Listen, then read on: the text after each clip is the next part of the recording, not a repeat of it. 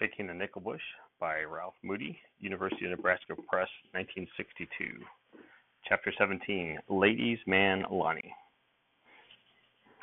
Lord God, I give you thanks for giving us responsibility to serve and to help and to grow, to love others, that while we're on this earth, you have given us so much. We get to be stewards of all that belongs to you and to take care of all the talents for your glory, that we might give a good answer when you return or when we get to see you, Lord God. We thank you that we have this day to walk and serve on this earth. In Jesus' name, amen. So, the cuff of my Levi's was empty when we left El Paso, and the roll of bills in my pocket was just about as big around as my thumb. But I thought I'd learned one lesson I'd never forget. Big cities were places to go broke in, not to make money in, particularly since Lonnie had become a beau brummel and ladies' man. It had cost me $5 a day spending money just to keep him out from under my feet. I'd foolishly established the rate that first day in Lordsburg when I'd given him the 5 by mistake. And once he ascended to that standard of living, I couldn't cut him down without breaking both his pride and his heart. I had another lesson to learn, and it didn't take me long to learn it. Isolated towns weren't too good for my new business either. The smaller the town, so long as it had a banker, the surer I was of getting a job. But if I took them one at a time, I'd be all winter and rebuilding the treasury in my cuff of my Levi's. From constant working with clay day after day, my eye had become sharp enough and my fingers deft enough that I could knock out any ordinary model in 5 or 6 hours. But even though I was lucky enough to have bright sunshine and a dry breeze, it required at least 2 more days for the mold and casting to dry enough that I could finish the job. Worse still, there was nothing for us to do except to clean our saddles, practice throwing our ropes, or something like that while we were waiting for the plaster to dry. I made the mistake of doing an isolated job like that at the first town we struck north of El Paso. After his week of high living in the city, Lonnie was a pest. We were still within an hour's drive of El Paso, so he thought I should give him a $5 every day and let him go back to entertain his girlfriends. Of course I wouldn't, and I tried to ignore his pestering while I was shaping up the clay model. But it finally got on my nerves, and I lost my temper. Your trouble is that you need work, and if I hear any more of this pestering, you're going to get it, I told him crossly. I'll sell shiftless and take in some old rattletrap in trade, and then you'll have something to keep you out of my hair. Lonnie couldn't have been any more shocked and bewildered if he'd been listening to a judge pronounce his death sentence. Jeepers creepers, buddy, he whispered. You wouldn't do nothing like that. She's our nothing, I told him. She's my flivver, and I'll do whatever I please with her. Since we struck Lordsburg, you've blown in more than $60 playing big shot and ladies' man. I'm not squawking about the money. You had it coming to you, but I am squawking about your blowing it on the dames. It was your money. I wasn't going to tell you could do it. I wasn't going to tell you what you could do with it. But if you'd turned part of it on shiftless, you could say our flivver. As it is, you've nothing to say about what happens to her. Lonnie didn't get right down on his knees, but I was afraid he was going to. Honest, buddy, honest, he told me. I'd have turned every dime of it in if you had said the word. Look, buddy, look, I'll get me a job washing dishes or anything. Honest, buddy, I ain't going to ask you for another dime out of the business. Not for nothing, even makings. Look, buddy, give me just 1 more week, will you? I'll promise you Nobody could have stayed mad at Lonnie long. I least of all. Okay, I told him. I won't sell her till you start pestering again. But the minute you do, she's a goner. Why don't you go for a good long walk? This would be a cracking good day for a hike. Lonnie took off as though he were afraid I'd changed my mind again. And when I went back to work on the model, I couldn't help feeling sorry for the way I'd jawed at him. A walk for Lonnie would be just about as entertaining as pounding mud into a rat hole. And with all his talk about getting a job, how could he if we were going to keep running around from town to town while I hunted out bankers who would be flattered to have a marble-like bust of what I thought they might have looked like in their youth? Although I'm sure Lonnie spent most of the day sitting in the shade of some bush, not more than half a mile from camp, he didn't come back till late afternoon, just soon enough to drive me into town for my client's okay on the clay model. But by that time, I'd had a chance to do some considerable thinking, and on the way back, I told him, we're going back to doing our business the way we did it in that little canyon west of Safford. We'll make camp at some place where there are at least half a dozen towns within 25 or 30 miles. Then we'll spend a day getting jobs, and I'll have customers bring their pictures to camp and come back for the finished bus. In that way, I'll have clay models to work on while the plaster molds and castings are drying. And if we can get orders enough, I could turn out one a day. Your part of the business will be to tend camp, do all the cooking except the gluten bread, and to drive me wherever I have to go. Then you'll get $5 from each job. You can pay half the gas and grub bill and do whatever you like with the rest of it. Is that a fair deal?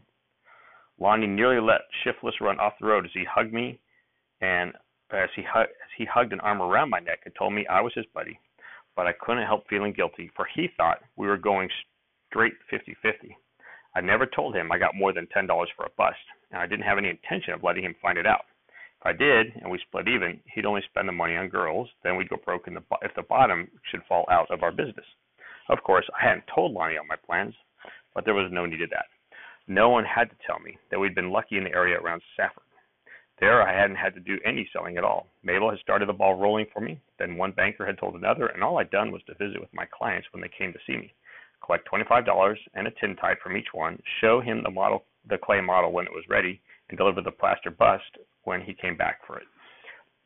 I couldn't expect that sort of luck everywhere we went, and I couldn't expect bankers to fork over $25 before they'd seen my work, no matter how many letters of recommendation I might show them. I'd have to have a sample of my work to show, and I'd have to tell them there would be no payment unless they were well pleased with the finished marble-like bust. There would be some risk that a finished piece might be refused, but I felt I could afford to take it, for I never made a likeness that didn't please my client. Even if I did have one or two finished busts refused, the lost time would be much more than made up by that saved in travel. The thing that bothered me most was what I'd use for a sample. The first time I'd used a little horse's head, but it didn't seem like a good plan to show a banker a horse's head and tell him, I could make one just like that of you.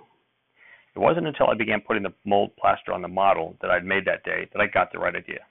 I just put the first couple of flecks over the eyes and ears when Lonnie came hurrying toward me calling, "Aw, buddy, leave me sling some of it on that old buzzard. I ain't had a chance to sock one of them since we left Safford." He socked to beat the band, and his face lit up like a sunrise as he wanged on one handful after another. I just watched his expression and let him keep right on until there wasn't a speck of clay showing, and by that time I knew I had just the right model for my sample. That is, if I could catch that expression a few more times, I was able to work it into the clay. During the time we'd been in town, Lonnie had seldom got up before 10 o'clock, but the next morning he was up by sunrise. He had a fire built and the coffee water on to boil before I was up, and for the first time since I'd known him, he washed the breakfast dishes.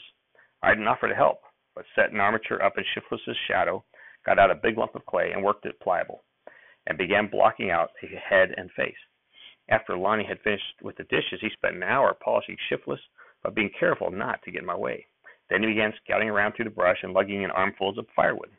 By 10 o'clock, he had as much as we could have used in a week. He knew it as well as I did, but he was so anxious to show me he was carrying out his end of our deal that he kept right on lugging. I didn't even look up when he passed me with an armful of wood. I didn't need to. I knew his face so well that I could almost have made a model of it with my eyes closed, and he didn't pay any attention to what I was doing either, until I'd gone about as far as I could without him. Then he called, "Jeepers, buddy, I didn't know you had another job ahead. Where'd you get it?" "I found it last night," I called back. "Come on over here." When Lonnie came over to see what I wanted, I told him, "You're working too hard, buddy boy. Sit down and rest yourself a while. I just had a bright idea, and we can talk about it while I'm fiddling with this thing." I knew better than to let him see the face I was working on, because he'd have recognized it as his own, and I knew better than to tell him I wanted him to pose for me because I'd get everything in the world except the animated expression I wanted. The only way I could get that would be by keeping him entirely unself-conscious, and by telling him whatever was necessary to make him bubble with happiness at the time I needed it. So, as he slumped down in the shade of a bush near me, I turned the back of the model toward him and moved the box I was sitting on so I could see his face right beyond that of the model. I managed to get the animated expression every time I needed it, but sometimes I had to go nearly overboard to get it. The worst mistake I made was in telling him that if he could pay in the $85 I'd originally paid for Shiftless before we reached Santa Fe, I'd have her taken out of my name entirely and registered in his.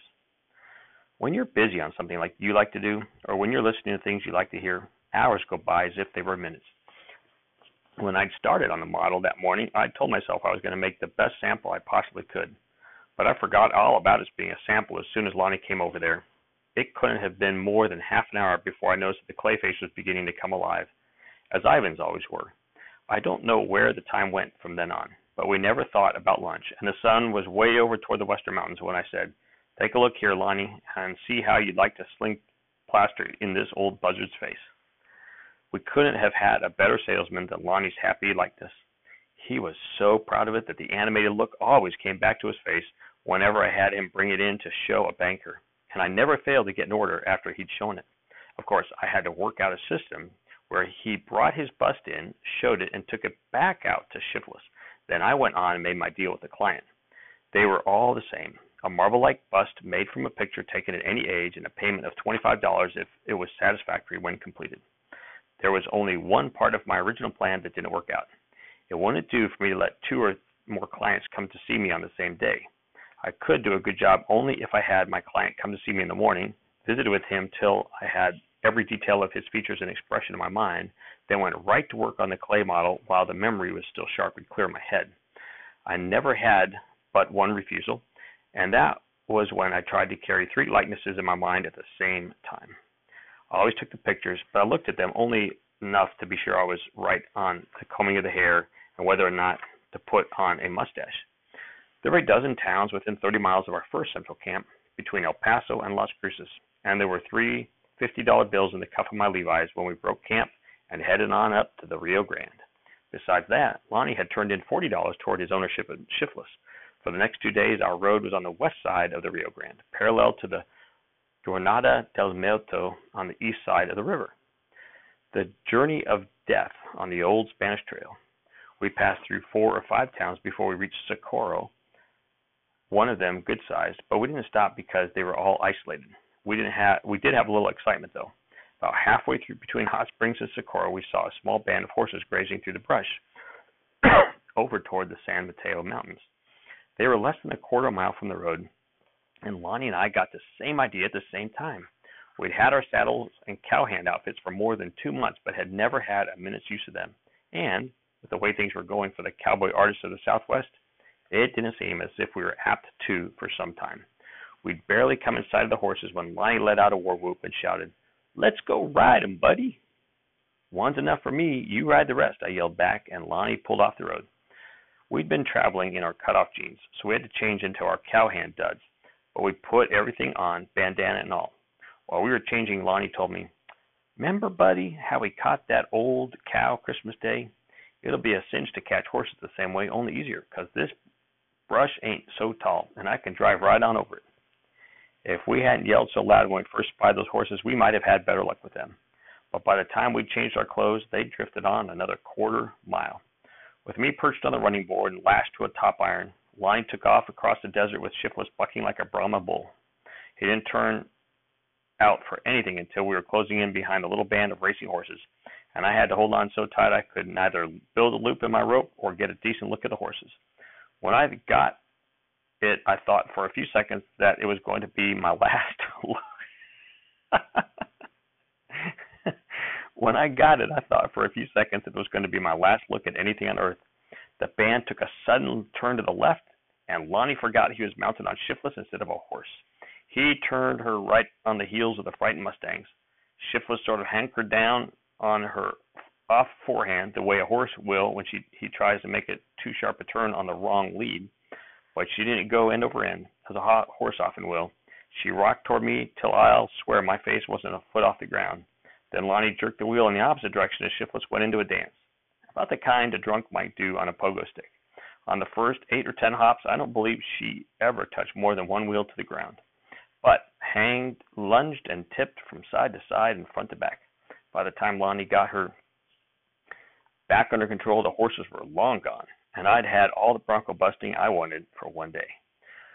We finished out February and the first half of March in 2 central camps, one between Socorro and Albuquerque, the other between Albuquerque and Santa Fe, and we did better than I dared to hope. The only trouble was that, skinny as I was, I nearly froze to death. We'd come far enough north and high enough that the nights were often bitter cold, and there were lots of days when my hands would get so numb I'd have to stop every 10 or 15 minutes to warm them. Of course, I couldn't work in my cutoff jeans, and I couldn't do my best work because the clay stiffened too much to handle well. I think it was a combination of the cold evenings, Lonnie's not having enough to do to keep him from being bored, and curiosity that made us into movie fans. Ever since we'd seen that movie in El Paso with the Horsefall strip in it, I'd been anxious to see another, hoping I might see one with me in it. If, on an evening that was too cold for me to work, and often on ones that weren't, we found there was going to be a cowboy and Indian picture in one of the nearby towns, we'd hide our stuff away in the brush, wind shiftless up, and go to see it.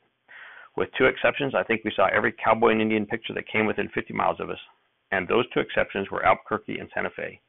I learned my lesson about Lonnie in big cities when we were in El Paso, and though I had to get a bit tough a couple of times, I kept him away from both cities till I'd finished the last job in our second camp. As I'd written Mother, I'd planned we'd be all spring on the way from El Paso to Santa Fe, and that I'd go on to Colorado from there. But while we were in our second camp, I changed my mind. There were several reasons for it. In the first place, it would be colder in Colorado than in New Mexico, and it would be too early for the spring cattle to have opened up. In the second place, I was having too much fun and making too much money to quit the plaster bust business. It seemed to me that if our luck held out and we kept away from big cities, I might have nearly $1,000 tucked away in the cuffs of my Levi's by the end of June. Then, when I went to meet Ted Hawkins and my old cowboy friends at the Littleton Roundup on the 4th of July, I wouldn't be going just as a cowhand looking for a job. There was plenty of good grazing land in Colorado that could be bought for $5 or $6 an acre, and I'd be able to start out as a small rancher, with maybe a quarter section of good pasture land near the mountains and a dozen or two head of young stock. At first, I thought about taking Lonnie into partnership with me, and then I decided that might be a mistake. It would be better to sell him the idea of going back to his folks in Wyoming. I was sure he'd never willingly give up shiftless, and without the bus business, I couldn't afford to support both of them. Of course, I didn't tell Lonnie all my plans. It would only have hurt his feelings. Instead, I kept dangling the ownership of Shiftless before his eyes to keep him away from Santa Fe and Albuquerque and from spending all his share from the business on girls. I promised him, though, that we'd go into Santa Fe for just one day to register Shiftless in his name if he had her paid for, and then we'd head south again where the weather was warmer. With my having taken Lonnie to the movies nearly every evening and threatening to drive Shiftless myself if he left camp without my say-so, he hadn't had much chance to blow money on the girls. Soon after we'd moved to the camp near Santa Fe, he cleaned up the last of the $85 that I promised would make Shiftless his. From then on, he was as restless as a caged coyote, begging me every day to lay off so we could go to town and have the registration put into his name. I knew well enough what would happen if I did it, so I wouldn't go till the last job was finished, and even then, I made him promise that we'd leave the city without any argument after we'd spent one day in the city. When we did go, I had nearly $100 in my pocket and 8 50s folded into the cuffs of my Levi's. It didn't take much figuring for me to know that Lonnie had a pocket roll almost as big as mine. If he'd swiped as many chickens as I suspected, his share of the gas and grub bill hadn't been more than $10 for all the time since we left El Paso. It was early in the forenoon when we drove into Santa Fe, but Lonnie insisted on going straight to the motor vehicle office and having Shiftless registered in his name. The minute the clerk gave him the ownership paper, he forgot that he wasn't a millionaire. While I was registering at the hotel desk, he tipped one bellboy $1 to lug our stuff up to the room and gave another $1 to have a suit pressed in a hurry. By the time I got upstairs, he had shucked off his shirt and Levi's, had left them where they had fallen, and was taking a bath. He called to me above the splashing. "Listen, buddy, I aim to keep that promise I made you, but you know a day don't end till midnight." "Yes, I know," I called back, "but you'll be broke long before supper time, and don't come trying to borrow from me because I'm not going to lend you a dime. If you had $1,000, you'd blow it on the floozies in a couple of hours." "You're wrong, buddy. You're dead wrong," he shouted. "Ain't you took note how I've been saving my dough lately? This time I don't aim to spend more'n a $5. Just ride around a little to look the town over, and maybe take in a movie. I'll have old Shiftless waiting outside the front door at straight up midnight. Is that fair enough?" "Fair enough," I told him, "but don't wait for me down there. I'll be sleeping. All I care about is getting away early tomorrow morning." While Lonnie was getting dressed and away, I sent my own suit down to be pressed, then hung up the clothes he'd shed. and straightened up the stuff the bellboy had dumped in the middle of the floor. I put our bedrolls in a far corner, laid the saddles and outfits on top of them, then set my armatures, supplies, and toolbox at one side. When my suit came back, I changed into it, put the loose change and small bills in my pocket, and hung my Levi's in the closet beside Lonnie's. Even by feeling of the cuffs, no one would have guessed that mine were as empty as his. That mine weren't as empty as his. It was a warm, sunny forenoon, so I went out to order an additional supply of clay and plaster of Paris, then wandered around the streets sort of aimlessly. And just by chance, I found the post office. Since I'd written Mother that I wouldn't reach Santa Fe till late spring, I didn't expect to find a letter waiting for me at the general delivery. But there was one there. If I'd used my head, I'd have known there would be. That Dr. Gagin would have known where I was every week by the report cards from doctors I had gone to for checkups, and that he'd have told her. He had, and she was worried sick. She'd wrote that she was afraid I'd lost my good job with the big cattle company, or that I'd had to quit because of my health. She was frightened because I'd slipped to 101 pounds instead of gaining, and she was even more frightened because I'd sent $60 home at the end of February. She said she must insist on a full and honest explanation as to how I was getting hold of any such large sums of money. I'd written Mother so many lies that I wasn't sure I could remember them all, so when I sent her the 50 and 10 at the end of February, I'd written a very short note just saying I was feeling fine, that the weather was nice, and asking about each one at home. Then I'd crossed the river and mailed the letter from Veguita, a little town about 30 miles north of Socorro, and so small I was sure she wouldn't be able to find it on a map. Before answering the letter, I took it back to our room and thought about it for a while. It was certain that Mother was already suspicious about what I'd been writing her. But if I should come a quarter of an inch nearer the truth, she'd be even more suspicious. There was nothing to do except to make up some more fairy tales. But I tried to make them sound as reasonable as I could. After a few paragraphs about the great confidence our bosses had in my working partner Alonzo and me, I wrote that we'd been sent ahead of the herd again to buy more cattle. And the extra money was from bonuses we were being paid when we were exceptionally fine bargains in our buying. When we made exceptionally fine bargains in our buying. Near the end of the letter, I said that our bosses' only disappointment was with the scarcity of good cattle, that they wanted to gather a much larger herd, so were sending us back into southeastern New Mexico to do more buying. I didn't dare put any money in that letter, but said I'd write again when I got my paycheck at the end of the month, adding that I had hopes of a real good bonus at that time. But there wasn't much to do after I'd written the letter, so I spent the afternoon around the plaza looking through old buildings that still remained from the early Spanish days. I'd just come out of the museum late in the afternoon when I caught a glimpse of Shiftless. Lonnie was tooling her through the plaza as proudly as if she'd been a Rolls Royce. He had a gaily dressed, black-haired senorita beside him, and two more on the back seat. They were all laughing and merry, but didn't seem a bit rough or coarse. After I found a restaurant with food I could eat, I went to a movie and didn't get back to the hotel until nearly midnight. But Lonnie had been there ahead of me. His saddle and outfit were gone from the top of his bedroll, but everything else was just as I left it. I don't know when he sneaked in, but he was asleep in a chair when I woke up the next morning. I let him sleep till I was shaved and dressed. Then, when I shook him awake, he looked up sheepishly and said, "Honest, buddy, I didn't." "Never mind the excuses," I cut in. "Just get into your old duds and lug this stuff down to Shiftless. But you'd better give me the pawn ticket before you change. I'll redeem your saddle and outfit on our way out of town." You might have been able to tell that I did this chapter in two different parts. It's a long chapter, and there are a lot of pieces that come up in it that make me think about Ralph and his patience with Lonnie, but Lonnie's unwillingness to be patient about spending his money. So that's one of the things that we know is true is someone who does not think carefully with wisdom about how they spend their funds, it will certainly be gone very, very soon. But the one who saves wisely will have money to spend later when they need it if they are able to set it aside. So doesn't mean it will be there. It's just more likely because it's not gone on little things that only last for one day. I love you. Goodbye.